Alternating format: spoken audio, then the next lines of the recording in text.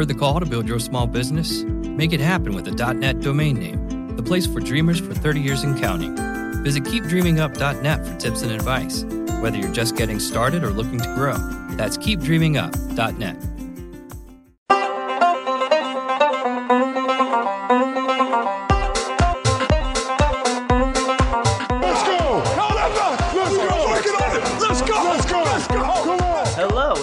To Locked On Heat, presented by the Locked On Basketball Network. I'm Wes Goldberg. Joining me on the other line, we matched his $50 million offer sheet. He ain't going anywhere. It's David Ramil. Feeling pretty good about that, to be honest with you. I wasn't expecting that kind of a financial windfall, but you know what? It's always nice to be loved and appreciated, and I'm glad to stick with the organization that developed me, and you know what? I'm ready to take it to that next level. You're a fan favorite. People appreciate your hustle. Absolutely. I'm gritty. You're a gritty hard worker with deceptive speed. Yeah, absolutely. I think that's the best way of summing it up. So today we're going to talk about Tyler Johnson. We spent Monday's podcast talking about the first three, I guess, free agent signings: Wayne Ellington, James Johnson, Derek Williams, and we touched a little bit on Haslam too, re-signing with the Heat. So if you haven't listened to that, definitely go back and listen to Monday's podcast. But today, we figure we'll dedicate the whole podcast to Tyler Johnson just because it's so interesting. I mean, a guy that's played 68 NBA games, was undrafted 2 years ago, and started his NBA career with the Sioux Falls Skyforce, which is a D-League squad. It just got paid $50 million over 4 years. I mean, have we seen anything really like that? I mean, it's insane. No, it certainly shows, much like Dwayne Wade's tweet alluded to, that, you know, if you can get to this level, sometimes you can really make the most of that opportunity. And I know some people looked at Dwayne Wade's tweet where, you know, right after the announcement had come out that he had been offered this kind of huge amount of money by Brooklyn, that, you know, just goes to show that if you work really hard, you'll be rewarded in the end. But, you know, it's not a knock on Tyler necessarily. I know some people read it that way, but I just think that, you know, he had some talent. He has incredible athletic ability, and he was really able to maximize his opportunity with Miami. So I've never seen anything like that, to be honest with you. This is kind of unprecedented, you know, for a player like him with such little experience, but, you know, perhaps a lot of potential. And my issue, though, is, and you'll probably feel the same way, is people are comparing his situation with Wade's, where, you know, they're saying, well, you had this kind of money for Tyler Johnson, but not for Dwayne Wade. And I know it's not quite so simple to break down. Yeah, absolutely. And it's really a shame that people are making that compare, or maybe that assumption, or that sure. leap to judgment, right? Sure, yeah. But the Wade situation was different. The Heat didn't necessarily fight for Tyler Johnson. It's just that he was a restricted opportunity. I mean, if the Heat were able to match Chicago's offer, which, if you believe some reports, they tried to do, right, with as much cap space as that they had, then that would have been the case. The issue with Wade was that the Heat didn't fight for him, right? That was Ethan Skolnick's text that he got from Wade, is that they didn't even fight for me. Although there have been some conflicting reports from Dan Le Batard. I think he said that actually now it seems that Riley actually did text Wade, but that Wade's camp wasn't answering or responding to those texts, and so it's kind of confusing. But the issue is also much more deep, right? It's just a whole other. It was never a money thing. Right. For Wade. I mean, it's what the money represented, which was that respect. But for Tyler Johnson, I mean, I don't know how much contact the Heat have had with Tyler Johnson. It's just that he's a restricted free agent. Right. The Nets offered him a gigantic offer sheet, and the Heat literally took until basically the last minute to match the offer. And that's their right, as they are, because Tyler Johnson is their restricted free agent. So it's not that the Heat weren't willing to offer that much money to Wade, because they did. Yeah, it's very interesting, you know, and you're right. It's not quite the same situation at all. I mean, of course, given Wade's history with the team, but, you know, there was some drama there. There was some issue whether or not they wanted to pay him over the next couple of years.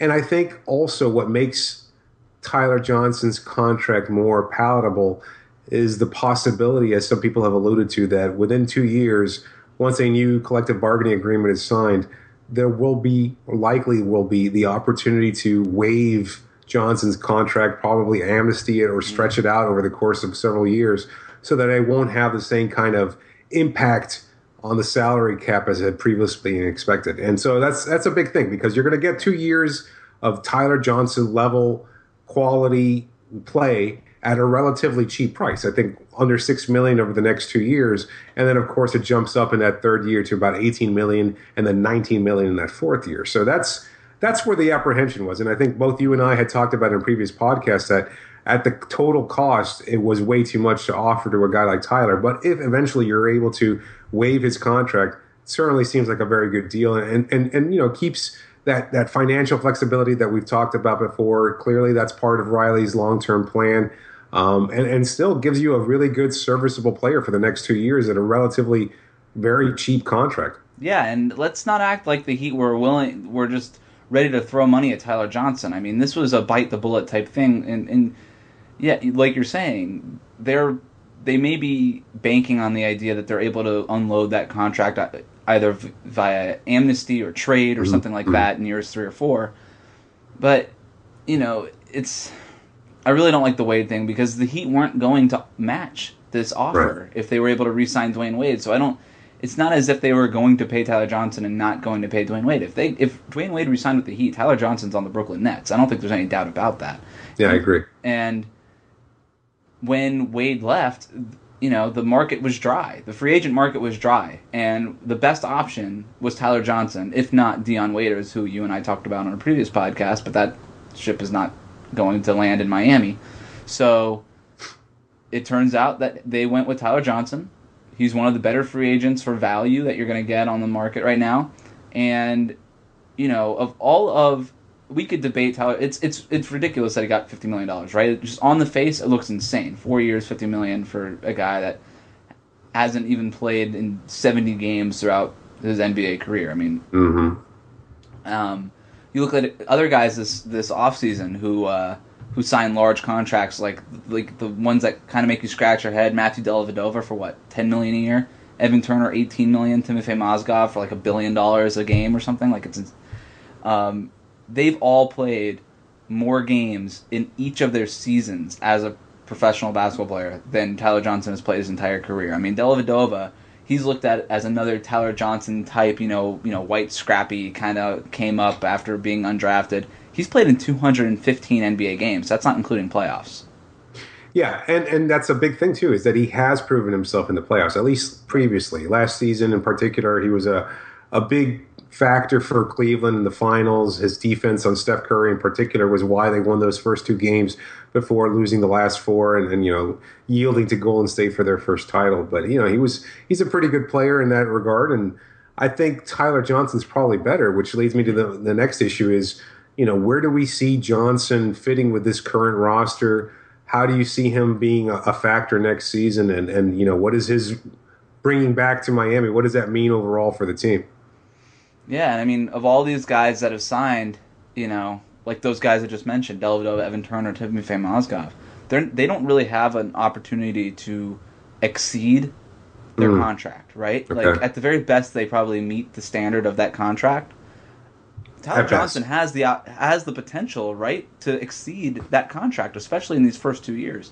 So I think if on the face it looks crazy, but when you kind of deep down and when you like kind of dig into it and compare it to some other contracts that have been signed this offseason, it actually makes more sense than you think, and makes more sense than a lot of these contracts, which is why I think the Nets offered it to him in the first place, and why ultimately he decided that it was worth the risk to match it. And where does he fit in is an interesting question, because he's getting paid more than Josh Richardson. He's getting paid more than Justice Winslow, right?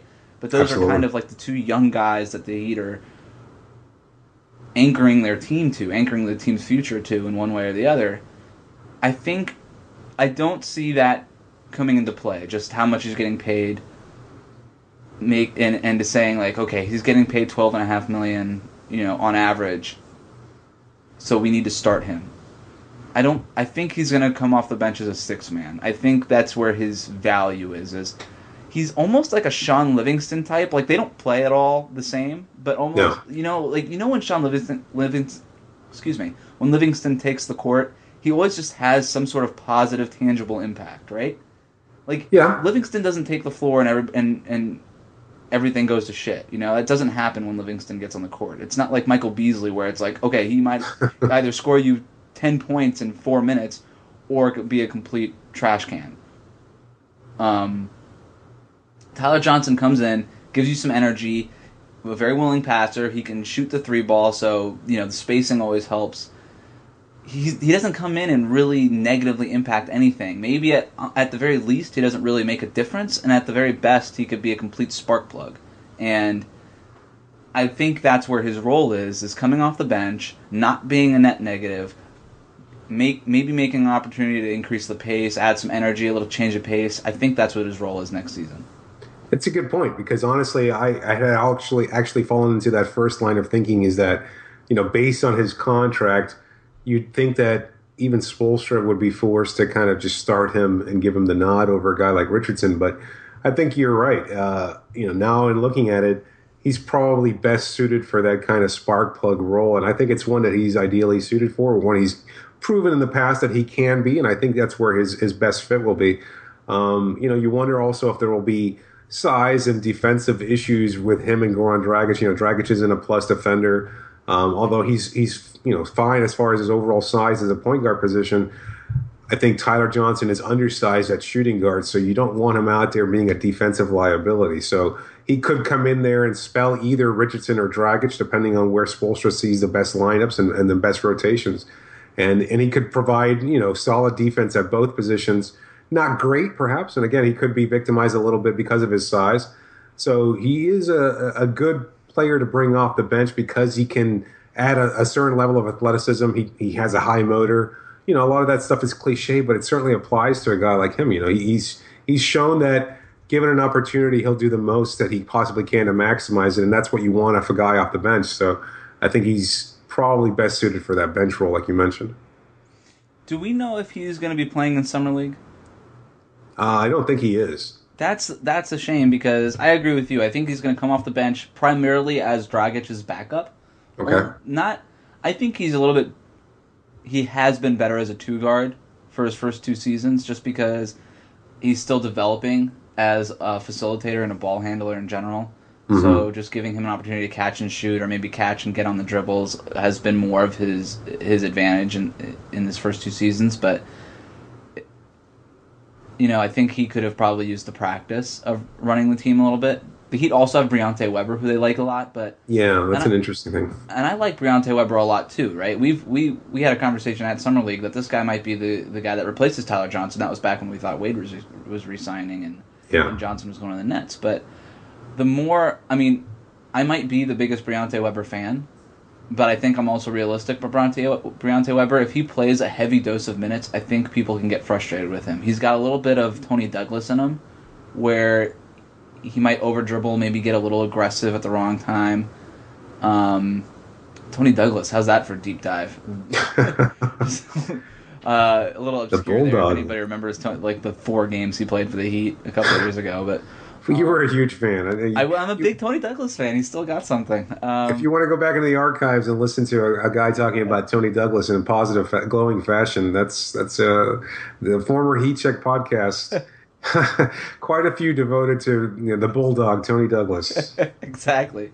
So, I think ultimately though Tyler Johnson ends up playing a little bit of a combo guard, and that might be where he's best, right? Not enough of a facilitator to do it full time. Not a little undersized to play 2-guard full time, but a little combo-ish. And if you look at where the Heat's guards are with Dragic, Tyler Johnson, Josh Richardson, Briante Weber, Magruder, right, Wayne Ellington, all these guys are a little versatile, and I think that the Heat are an opportunity to just mix and match a little bit. And you can even see lineups with Goran Dragic, Tyler Johnson, and Josh Richardson at the nominal 3. There's a lot of ways that they can kind of play with this unit. So.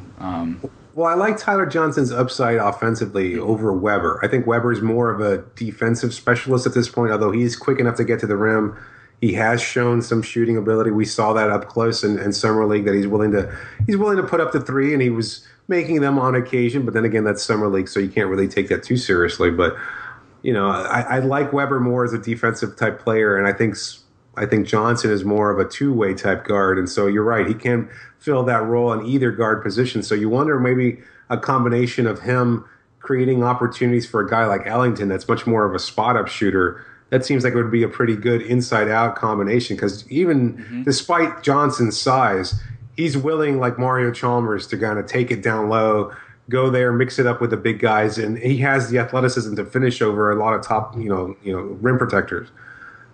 He's got a nice floater.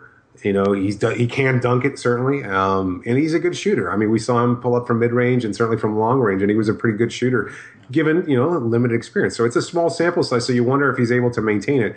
My biggest thing with Johnson, I think we talked about this a couple pods ago, was given his size, that seems like it would probably be a little bit of a liability from a health perspective. He's a guy who is not afraid to mix it up. He's going to get knocked down on occasion. And we've already seen some injury issues affect the last 2 years of his professional career. And you wonder how much of a factor that'll be moving forward. Yeah, and given that he's not playing in Summer League, and we talk about his size, I mean, he stands at 6'4", right? That's what he's listed at? Yeah, and that's generous. And that's generous, certainly. But even if, at the low end, he's 6'2.5", right? Sure.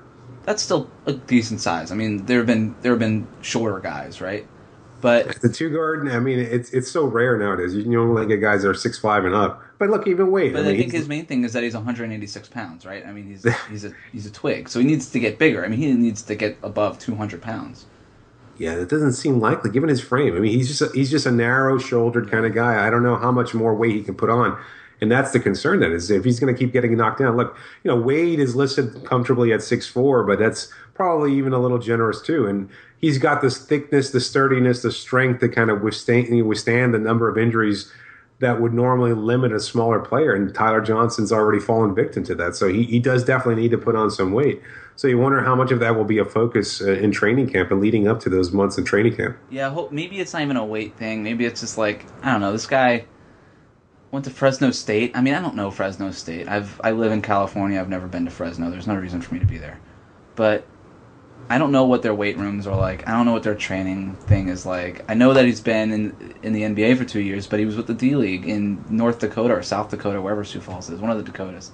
South Dakota. There we go. He was in South Dakota. I mean, I don't know what the D-League's training facility is like. You know what I mean? Like, maybe now that his free agency thing is done, it's all wrapped up, he's coming back to the Heat, and he's not in Summer League, maybe he just gets in the weight room, maybe not necessarily puts on weight, but strengthens those ligaments and gets tougher and stronger and obviously rehabs that shoulder that he just had surgery on and all that stuff, and maybe just gets tougher, and that's what he needs. So then after all of that,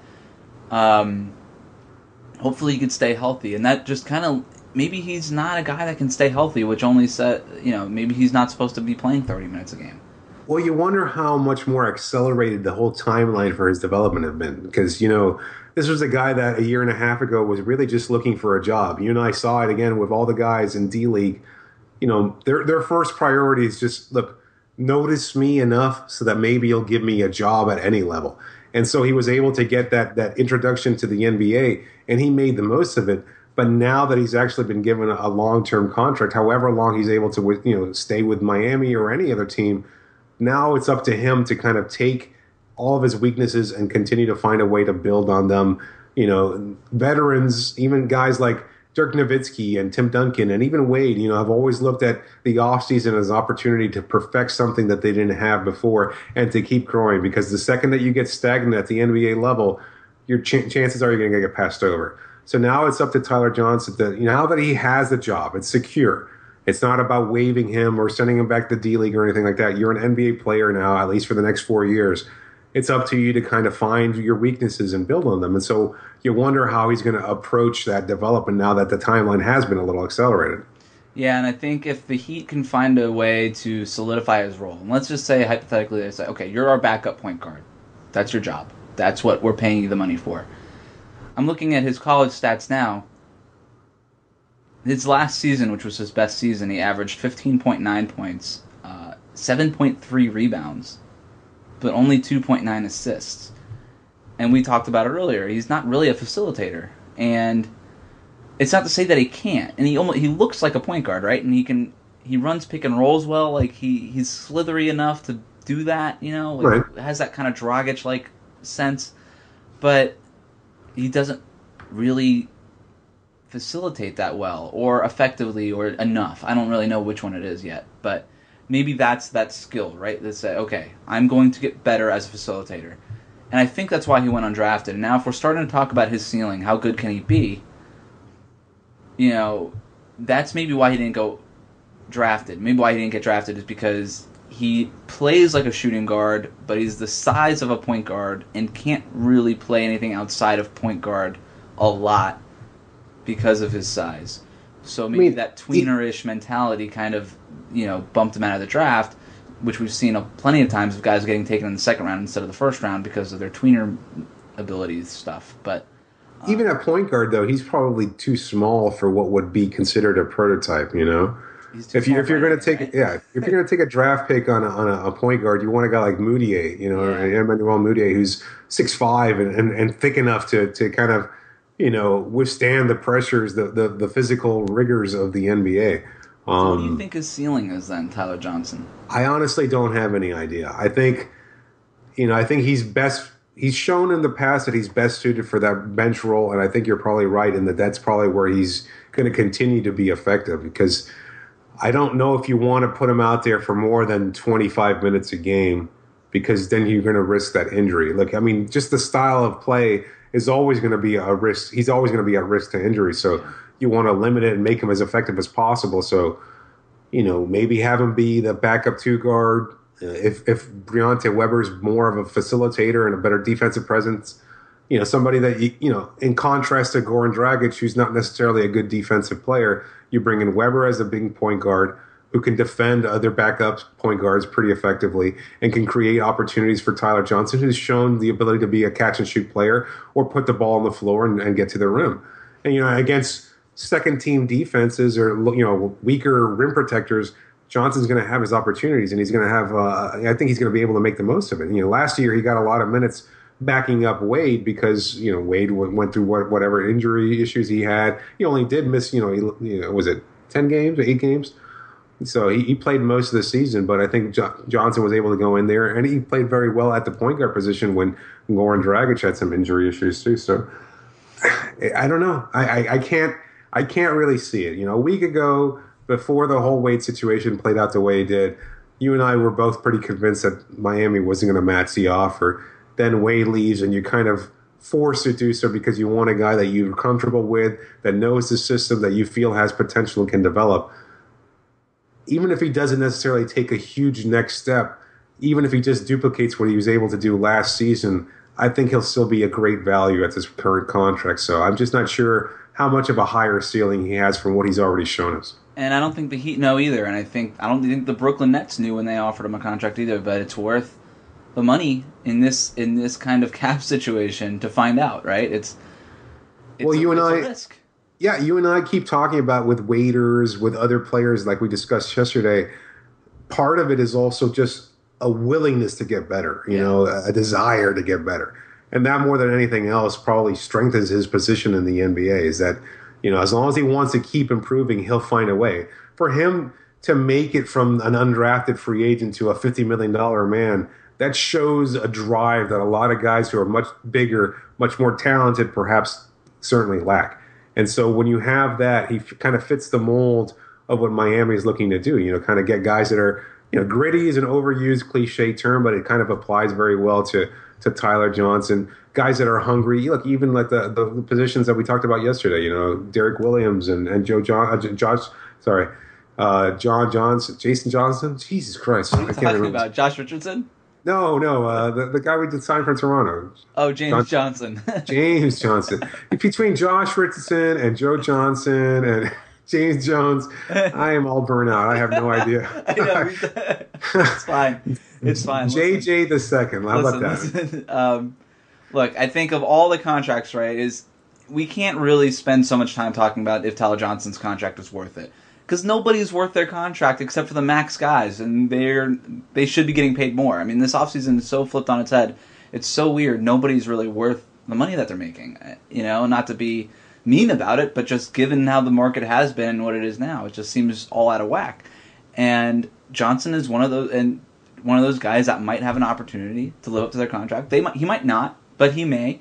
And for the Heat, where you don't have, you've traded away 2 future first-round picks for Goran Dragic. You don't have a lot of second-round picks. You just don't have that many avenues to find talent, and you're able to uncover a guy who went undrafted, and you make him a role player, a useful, role player.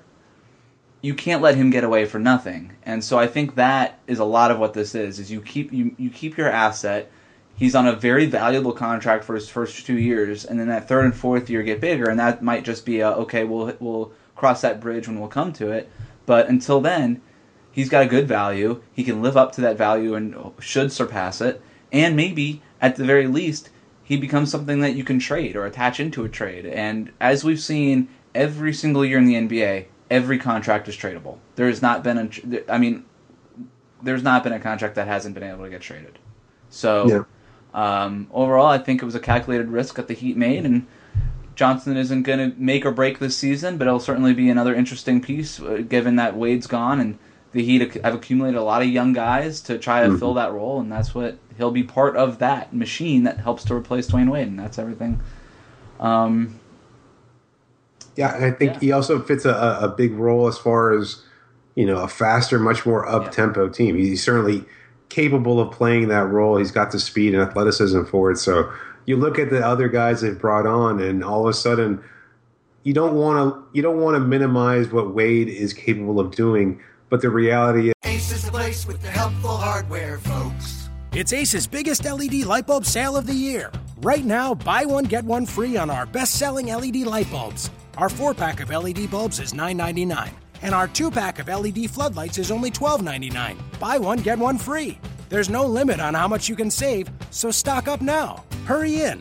Buy one, get one free on long-lasting 10-year LED bulbs now through Monday, only at your neighborhood Ace. See participating stores for details.